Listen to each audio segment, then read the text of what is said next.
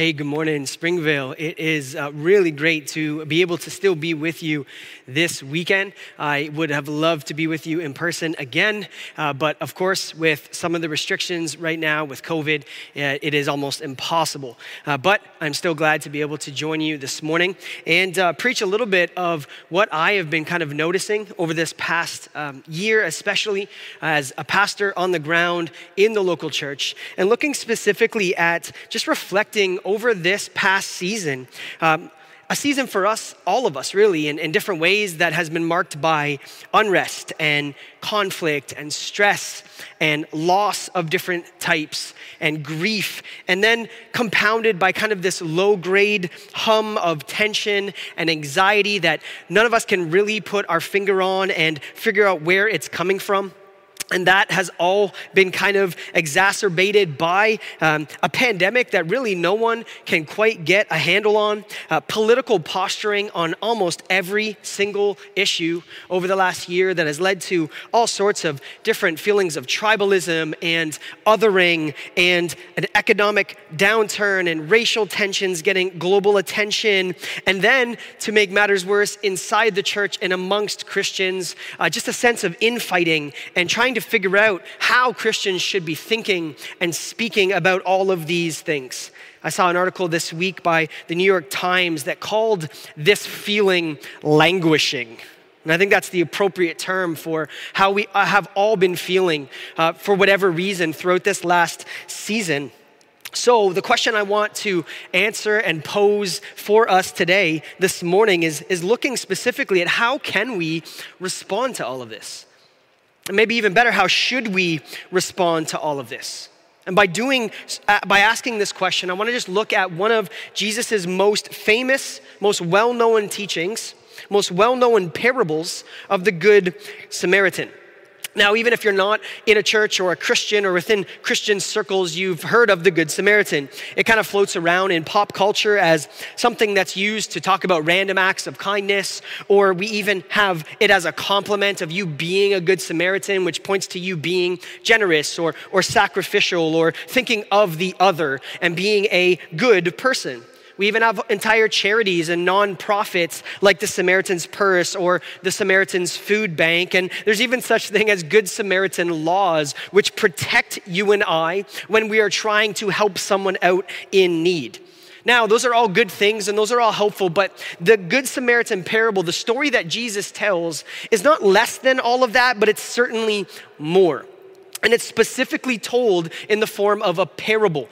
And if you know what a parable is, it's simply just a short story that is used to invite the hearers, the audience, into something that Jesus is describing about the kingdom of God. And Jesus always uses parables not just to give us information, but it's actually more about an invitation. More than just instruction, it's actually an invitation into a lived experience. It's supposed to have this kind of visceral, tangible effect on the audience when he tells a parable. And Jesus tells a lot of stories, a lot of parables. Why? Well, because I think stories, they stay with us. Stories are powerful. Stories invite us into something instead of just allowing us to be passive observers of something. Stories tend to locate us, gives us a sense of situatedness and invites us into a lived experience. And if you know anything about the whole Bible from Genesis to Revelation, the Bible is made up mostly of narrative, of story, which shows us the main aim of the Bible is not just to simply give us information, but it's actually to form us by the true story that it tells and then invite us into it so that we're changed by it. And that's exactly what Jesus does in this particular story. So let's look at Luke 10, verse 25 through 29 to get us started.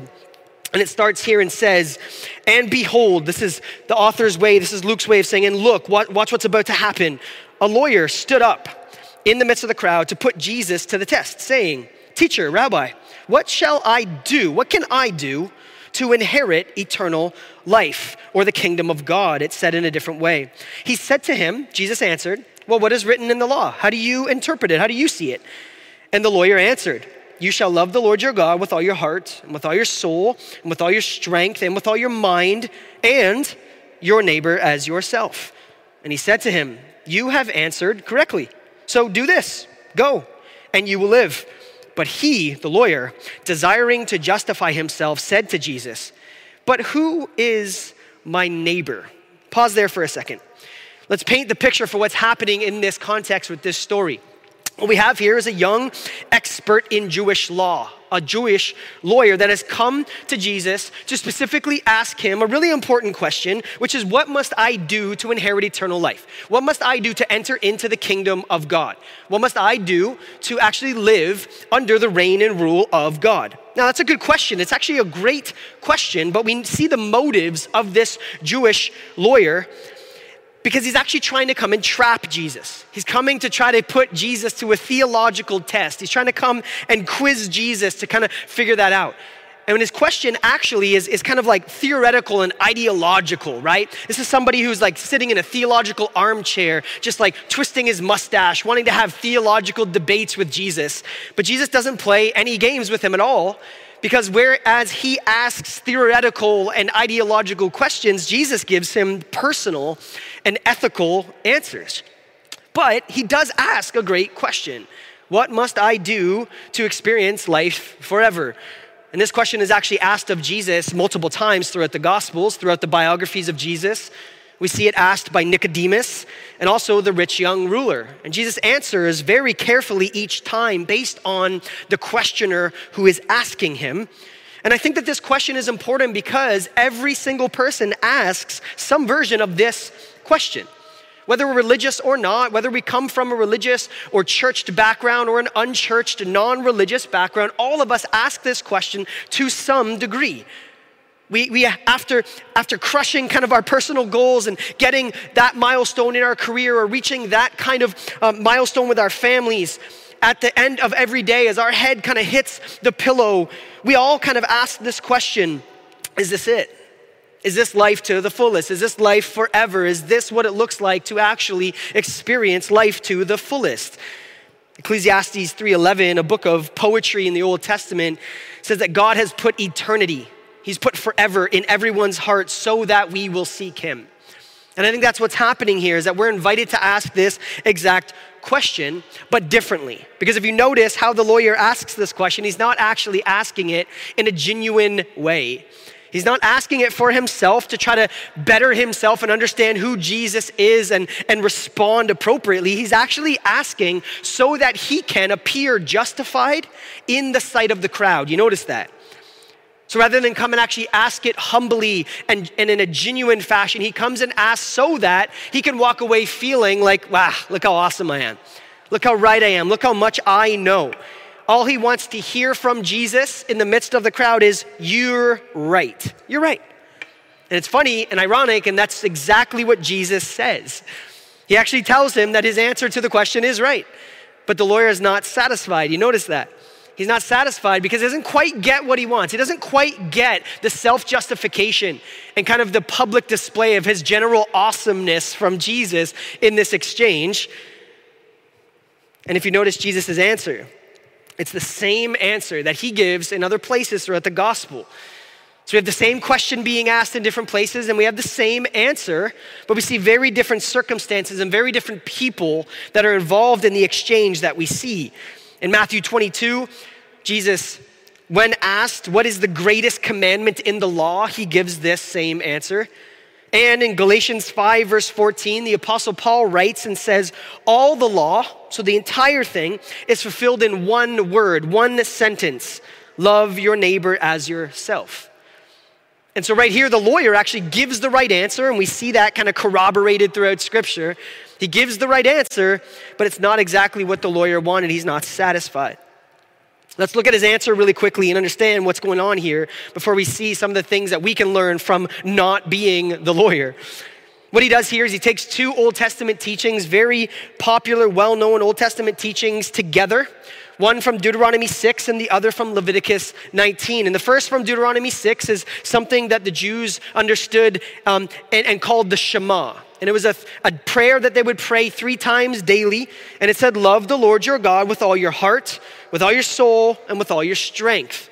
That was the part one of the answer. And part two is Leviticus 19, which says, love your neighbor as yourself. Now, what's really interesting about why these two statements summarize and capture the whole law is that it actually captures all of the 10 commandments, but in two statements. The first 4 commandments, if you go back to Exodus 20 and take a look this week, you'll see that the first 4 commandments are love God, love God, love God. And then the last 6 are, how does that show up in love of neighbor? And so the 10 commandments are structured so that there's this vertical plane of putting God first, and then this horizontal plane of how does it actually overflow in the everyday stuff of life. But what the lawyer leaves out of his answer is actually the most important part of this text.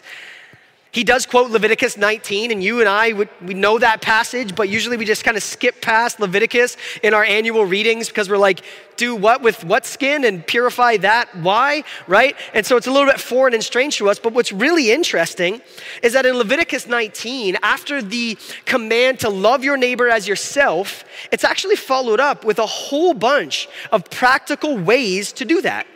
That love of neighbor actually shows up in different ways. Some of the examples in Leviticus 19 are intentionally living below our means to save money for the poor and the marginalized.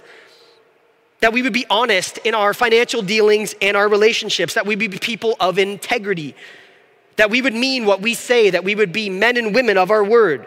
That we would pay our debts and our bills on time. So that paying our bills on time is actually an act of love of neighbor. That we wouldn't ignore or overlook the disabled and the disadvantaged, and that we would fight against favoritism at all cost. Those are all the things that follow in Leviticus 19 about what it means to love our neighbor. And what's really interesting about this is what we see in the 10 Commandments and what we see in the lawyer's answer to this question that Jesus poses is that true love for neighbor flows out of true love for God. Now, it doesn't justify us before God as if we can do it ourselves like the lawyer thinks that he can. But what it does do is it shows that we are already justified by God. And notice that the lawyer's response, he skips love of God because he's already nailing that, right? Because he's got the law, he's nailing it. He's a classic religious person justified by their good works. It's like, no, love of God, I got that. I'm nailing that. And then he skips over to the neighbor part and asks the question back to Jesus, but who is my neighbor?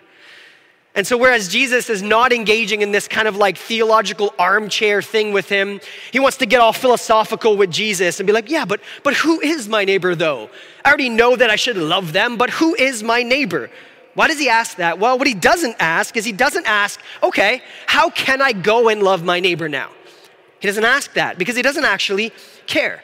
He's looking for a way out of what he already knows to be true. He's trying to play semantics with Jesus so that he can make up a category of people and say, not them. So that he can make up a category of people of who he decides counts as his neighbor and those who he can say, but I can't love them. And the Pharisees, the professional legal scholars of Jesus' day, were notorious for this. They had whole teachings and extra writings and manuscripts about how they felt justified in treating non-Jews and Gentiles and slaves and tax collectors and sinners. They were professionals at creating divisions of us versus them. They were great at taking Bible verses and creating categories of other that didn't require them to go and love those people, whoever those are. And what's really interesting about this is that Jesus corrects them another time in a different place in the Gospels where he says, hey, you've heard it said, love your neighbor but hate your enemy. But I say to you. What's really interesting about that is that Jesus is actually correcting not something in Scripture, because that's nowhere to be found in Scripture that we should hate our enemy. He's correcting their wrong interpretation of Scripture, because what they had done is they had done semantics and philosophized about who counts as their neighbor, who would actually be worthy of their time and their attention and their love and their service. And Jesus, rather than play this game of semantics with him, rather than get into this ideological, let's debate about God's law, let's get in debates about all that stuff, Jesus answers with a story. And I just love that. I love the rhetoric of this, that Jesus is not even going to. Jesus could get into a theological debate with this guy and absolutely destroy him. But he doesn't. He tells a story, and watch what he does.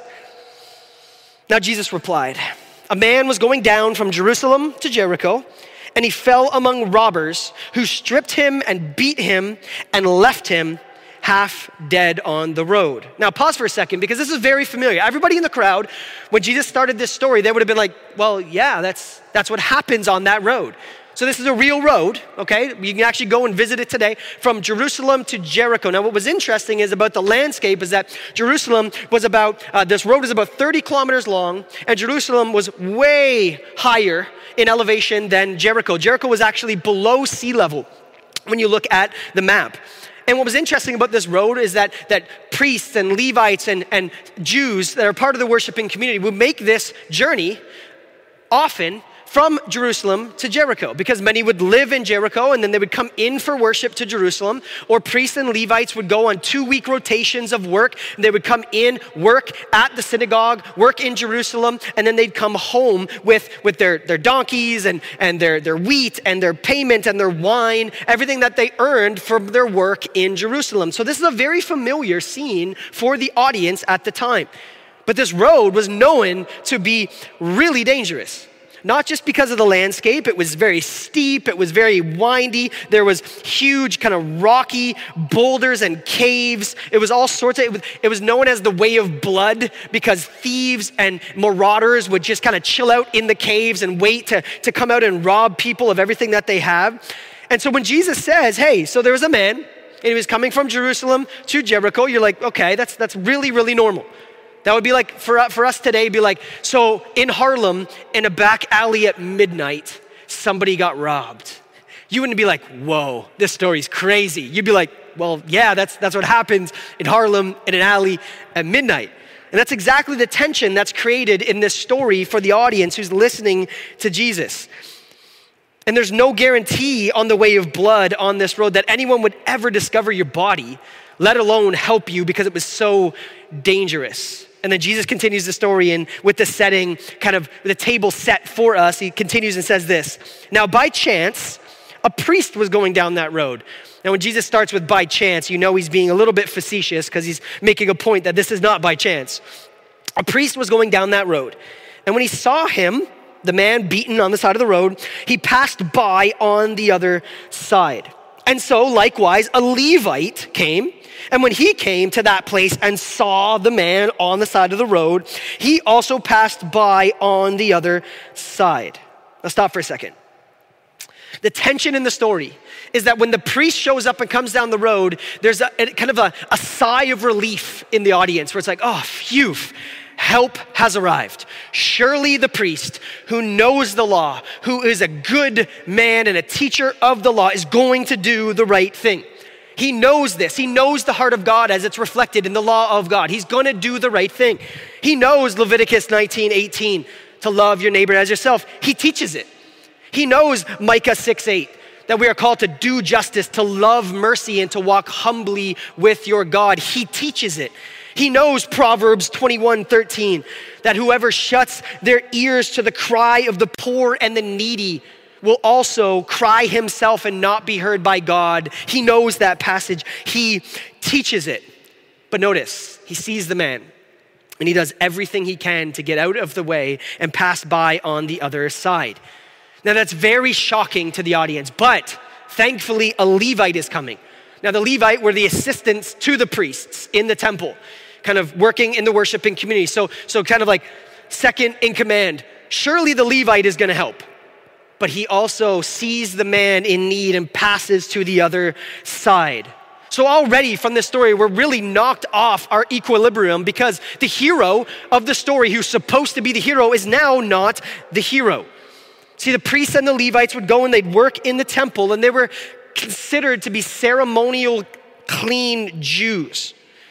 And so what would happen is they would be ceremonially clean so that they could work in the temple, and then they would travel home. And if they traveled home, they couldn't be unclean. So their food couldn't get unclean. They couldn't get within 6 feet of a dead body, for instance. They couldn't have anything happen to them, or they would have to go all the way back, pilgrimage, back to Jerusalem and do ritual purification laws to become clean. So these two figures in the story, they have justifiable reasons why they shouldn't be the ones to go and help this man on the road. but they're not good reasons. They give the wrong answer and wrong response to the right question. They do nothing. They feel nothing. The only thing that the priest and the Levite do, in fact, is they actually go out of their way to avoid doing something. So we can't miss what's underlying in this text here. That if your beliefs and your theology give you really good reasons to move away from people in need, you have the wrong beliefs. You have the wrong theology. And in the last year, we've seen all sorts of Christian voices shouting from the mountaintops about which kind of people we shouldn't be helping and which kind of people we should just kind of walk by, or which cause we should be no part of at all. And we've come up and we've used Bible verses and we've used God's moral commands to come up with all sorts of reasons why the only thing that we should do is do nothing. And that's what Jesus is calling out here. But he's not just calling out the lawyer that he's speaking to with this story. He's calling out everyone. This is you. This is me. This is us. All day, every day, we pass by needs. We choose self-preservation. We think first about my food and my family and my house and me over the needs of others who have far less than what we have ever had. So this is not just to the lawyer. We can be like, yeah, get him, Jesus. This is to you and to me. And watch, the story gets stranger. It's confrontational and it's weird and the tension is building, but now it gets strange. Watch this, verse 33. But a Samaritan, as he journeyed, he came to where he was and he saw him, the man, and he had compassion. And he went to him and he bound up his wounds and he poured oil and wine, very expensive, from his own cost. Then he set him on his own animal and he brought him to an inn and he took care of him. And the next day he took out 2 denarii, or denarius, which is a day's wage, so 2 days worth of wages. And he gave them to the innkeeper and he said, take care of this man, and whatever more you spend, I will pay it back when I return. Pause there for a second. This story would be so shocking to the first century audience. Why? Because it was a Samaritan. The priest and the Levite did nothing. And the audience would have been waiting for the third kind of like tier on the socio-economic caste system in Israel at that time. They would have been waiting for the Jew. So it's like the priest did nothing, that's bad. The Levite did nothing, that's bad. But surely a good Jew, a God-fearing Jew would come and do something. But Jesus smashes the entire paradigm and he comes and he says, but a Samaritan. Now, I don't think we can capture the tension of this, how radical this is in our day. Because this was centuries long, 700 years of tension, of terrorism, of war between the Jews and the Samaritans. They absolutely hated each other. Now, if you understand, I'll save you some of the details, but Samaritans were kind of half Jewish, half Assyrian. They were mixed race people. And the Jews viewed the Samaritans as heretics theologically because they tended to kind of take progressive, liberal, cultural ideas and sprinkle them into the Orthodox Jewish system, but also as half-breeds ethnically because they mixed with the Assyrians back in the day. They were inferior to the Jews in every way, according to them, in social, in religious, and racial categories. But on the flip side of that is that Samaritans also hated Jews because they saw them as racist, cruel, and hateful, because most of the time they were. This is so radical that I can't even come up with an example in modern day history. The transatlantic slave trade and the African American experience in America today doesn't touch how radical and the tension between these two people groups, and how crazy it would have been for Jesus to use even the word Samaritan, let alone make him the hero of the story. If you remember in a different passage in John 4, when Jesus encounters the woman at the well, she says to Jesus, wait, like, why are you talking to me? Like, Jews don't associate with Samaritans. Like, they don't even associate with each other. They don't even look at each other. And in John 8, a little bit longer, after that passage, you see a frustrated group of religious people say to Jesus, you are a Samaritan and demon possessed. So Samaritans are on the level of, you're Satan, which is not a good look, right? And Jesus takes that and he makes the Samaritan the hero of the story, but not just that. He makes him the hero that comes and saves the half-dead Jewish person on the side of the road. This is wild for Jesus to do. This whole story, I know we've turned it into like, now go and be a good person. This story is so radical because Jesus just called out racism, social hierarchies, and religious fundamentalism all in like 3 sentences. This is very, very brazen, very, very crazy. These are the kinds of things that Jesus says, and then in the black letters of your Bible, the group will walk away and be like, this guy's gotta go. We gotta get rid of this guy when he says stuff like this. And Jesus tells this and shocks the audience and confronts the lawyer and then asks this question. Watch this. Verse 36. Which of these 3, the priest, the Levite, and the Samaritan, do you think proved to be a neighbor to the man who fell among the robbers? And the lawyer answered, the one who showed him mercy. He can't even say the word Samaritan. That's how deep his hatred is. It's the one, the last guy at the end there, who showed him mercy. And Jesus said to him, you go and do likewise. You go be like that guy. This is crazy. Jesus tells the story to ask the question to the lawyer. I know you told me that you know that you should go and love God and love neighbor, but in this story that I just told you, who proved to be a neighbor? Whereas the lawyer is looking for what he can do and justify himself, Jesus says this is not about doing, it's about being. And he counters the question with who is my neighbor that the lawyer asks with what kind of neighbor are you? What kind of neighbor am I? And remember, this is an impossible task that Jesus tells the lawyer to go and do. The lawyer has always been trying to justify himself. And the point of this whole story is that he can't. No one can. I can't. You can't. And I think here Jesus is nodding to Matthew 9, verse 36. And it says this about Jesus, that when Jesus saw the crowds, he looked out on the groups of people, all sorts of class, race, religion, all sorts of people. He had compassion for them because they were helpless, like sheep without a shepherd.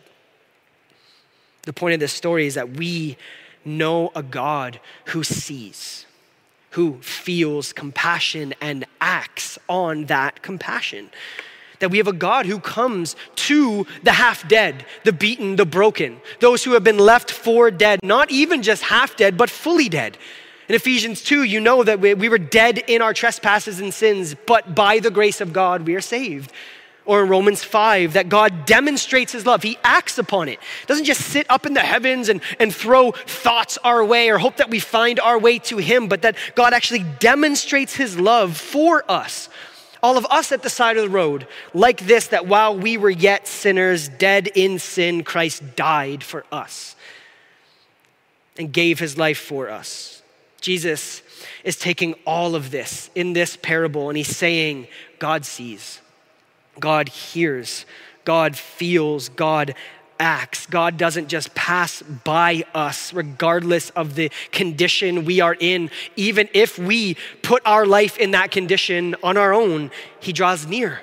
He comes near. He bandages us up at his cost. He takes us in. He cares for us and he restores us. That's what Jesus is getting at here.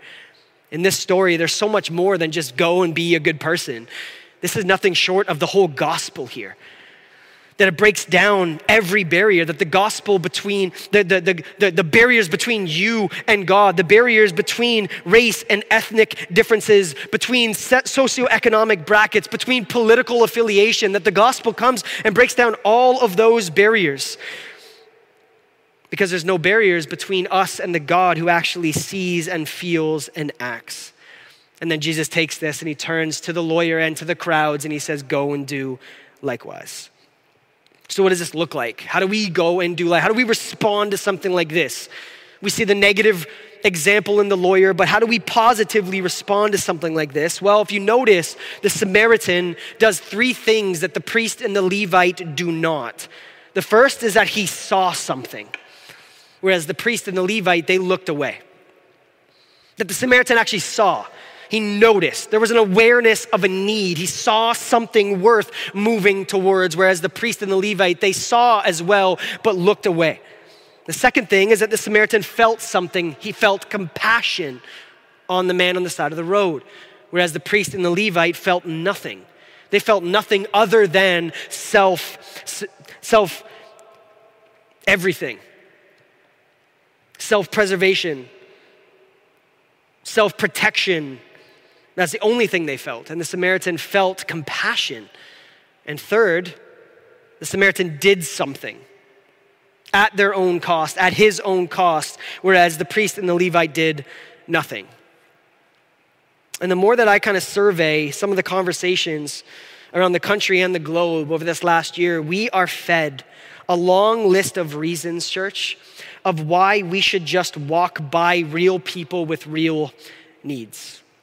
And over this past year, I've heard lots of reasons why Christians should engage in this or that, or not engage in this, in that. But it poses the question for you and I, how many of us are more comfortable coming up with reasons to walk by the hurting and the needy than actually seeing, feeling, and acting like we see in this parable?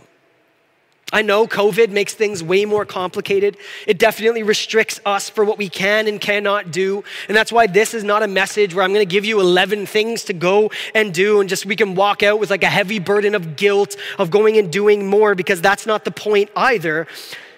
But I do know that the natural posture of my heart and yours is to just walk by. So let me ask, how aware are you of the needs around you? Not out there, not overseas, but like right where you are. How aware are you? How much do you even see the needs where you are? The Samaritan saw, he felt compassion, and then he did something. And when he saw the need, he didn't sit and ask and like pontificate and theorize around how that person got into that situation. Oh, I wonder why that person's an addict. Maybe they're an addict because it's their own fault, so I shouldn't help them. God forbid I enable them to make bad decisions. Or you know what, I'm gonna wait for more facts to come out to see whether that person deserved being treated as an image bearer with human dignity. We do this all the time. We see the media do it all the time, and then it just seeps in and it affects your heart and mine. Samaritan didn't ask those questions. He moved towards the need. He sacrificed and used out of his own pocket, his own cost, at his own expending of energy and money and time and economics to help the person in need. But the priest and the Levite come up with all sorts of reasons, and they use scripture to justify them doing nothing, seeing nothing, feeling nothing. Just hear me, that you and I will never feel or act on something we don't see. And today we are so conditioned as passive observers of the world around us. We sit behind browsers, that's what they're called, and we just scroll and we just browse, and it keeps us safe in a cocoon at arm's length away from all sorts of needs, separated by a screen or a device while we sit on our sofa. And it's so easy, we just see needs and we scroll right past. We walk right past. We don't see, we don't feel, we don't act, we just scroll. And we end up detached, and we end up unaffected, and we end up apathetic, and we end up chasing self-preservation ultimately because it's the gospel good news that you and I believe, that this life is actually about us and for us. And we live our day-to-day lives walking by. And just self-preservation, self-protection, a posture of disinterest, just a general meh to other people's needs, other things that they need, anything that would distract me from my self-preservation project and my self-interest doesn't get any look from me. I feel nothing for it, and I act not at all towards it. This is a very serious thing that in our Western culture, the creep of it is so real. This disinterest, this apathy, because it's not something that we really can change or manufacture from the outside. Ephesians 4 actually says that this apathy is hardness of heart. It starts inside. That word for hardness of heart in Ephesians is actually the word for marble. Like it's hard, like marble. Nothing can penetrate it. It's dead to feeling, it's scar tissue, it's insensitive, it's desensitized. Nothing can rouse me out of my apathy, rouse me out of my self-protection and my comfort, especially if it's to go and sacrifice at my cost for someone else. And apathy is so easy, church, it is. It really is. It's so easy, but yet so dangerous. And it's so easy because it inconveniences us. It shackles you and I to ourself. And that's exactly what the lawyer does in this exchange with Jesus. He's looking to justify himself by doing the bare minimum. Just so he could go away justified, just so he could go away in his own pride and be like, look how awesome I am. I'm so great. At least I'm not like fill in the blank. And Jesus exposes it for what it is because it is deeper, it is a heart issue. Pastor John Piper writes a ton about this, but he says this about apathy. Listen, apathy is passionless living. It is sitting in front of the TV night after night, living your life from one moment of entertainment to the next. It is an inability to be shocked into action by the lostness and suffering of the world. Hear this. It is the emptiness that comes from thinking of godliness as the avoidance of doing bad things instead of the aggressive pursuit of doing good things. Church, so many of us, just like the lawyer, has bought into the lie that Christianity is about avoiding bad things, the big sins, the big bad ones, instead of seeing the Christian life as being a part of a community that is radically generous and hospitable to the people that we are sent out to love as our neighbors.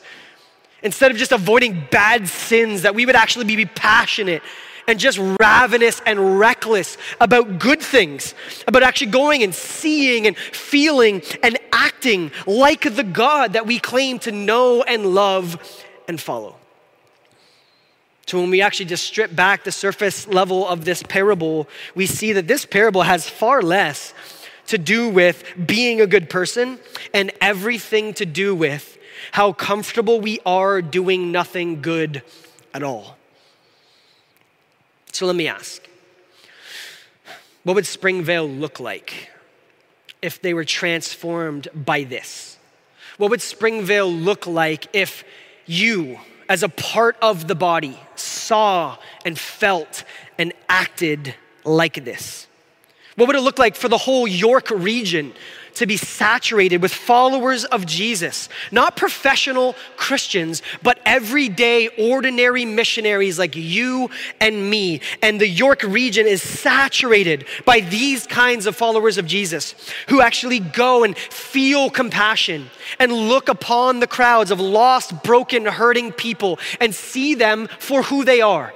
And then draw near to them and care for them and hear them and see their real faces and know their real names. What would it look like? What would it look like to do this everywhere we find ourselves? What would it look like to actually saturate anywhere where you are, anywhere where you find yourself with this kind of radical compassion, love, and generosity? Now, with that question in mind, here's the good news behind all of this. The good news about something like this is that if you, like me, continue to fight against this apathetic heart, this temptation to just walk by needs, here's the good news. God will not let his people not care. Praise God. He will not let us not care. If we are actually in tune with what he is doing in the world, if we are actually in tune with the good news of the gospel, if we're actually in the word of God, understanding the heart of God, he will not let his people not care. He will never say to you and I, well, you don't care, well, neither do I. He will never do that because that's not who he is. It's not in his nature. It's not his heart. And the other good news is that what Jesus does here is he defines our neighbor very differently than you and I would. And he does two things at the exact same time, and it's brilliant and it's beautiful and it's gorgeous in all sorts of ways. But what Jesus does here with neighbor is that he universalizes neighbor and specifies neighbor at the exact same time. And what that means is that you and I tend, if we make loving our neighbor into everybody, it will quickly become us loving nobody. Do you see the danger in that? That if we universally, just go love everyone, you'll love no one. If you go and I'll try to take care of every need, you'll take care of no need. But if we start at the other place and we start at the specific, local, hyper-local, real level, and we all commit ourselves to that, and we look at our actual literal neighbors, and we love real faces and real names with real needs, the universal neighbor will be loved by the work of the church. And that's the good news here. And the word for neighbor that's used in the Greek, it's really nice because it's actually just someone who is near. That's all. That our neighbor is anyone who is near you and near me. It means that it's everybody who is next to you, where you live, and how you live. Hear that again. That your neighbor is everyone that is next to you, where you live, and how you live. Regardless of race, language, religious belief, political opinion, sexual orientation, past, present, terrible decisions, regardless of any of those things, they are your neighbor and mine.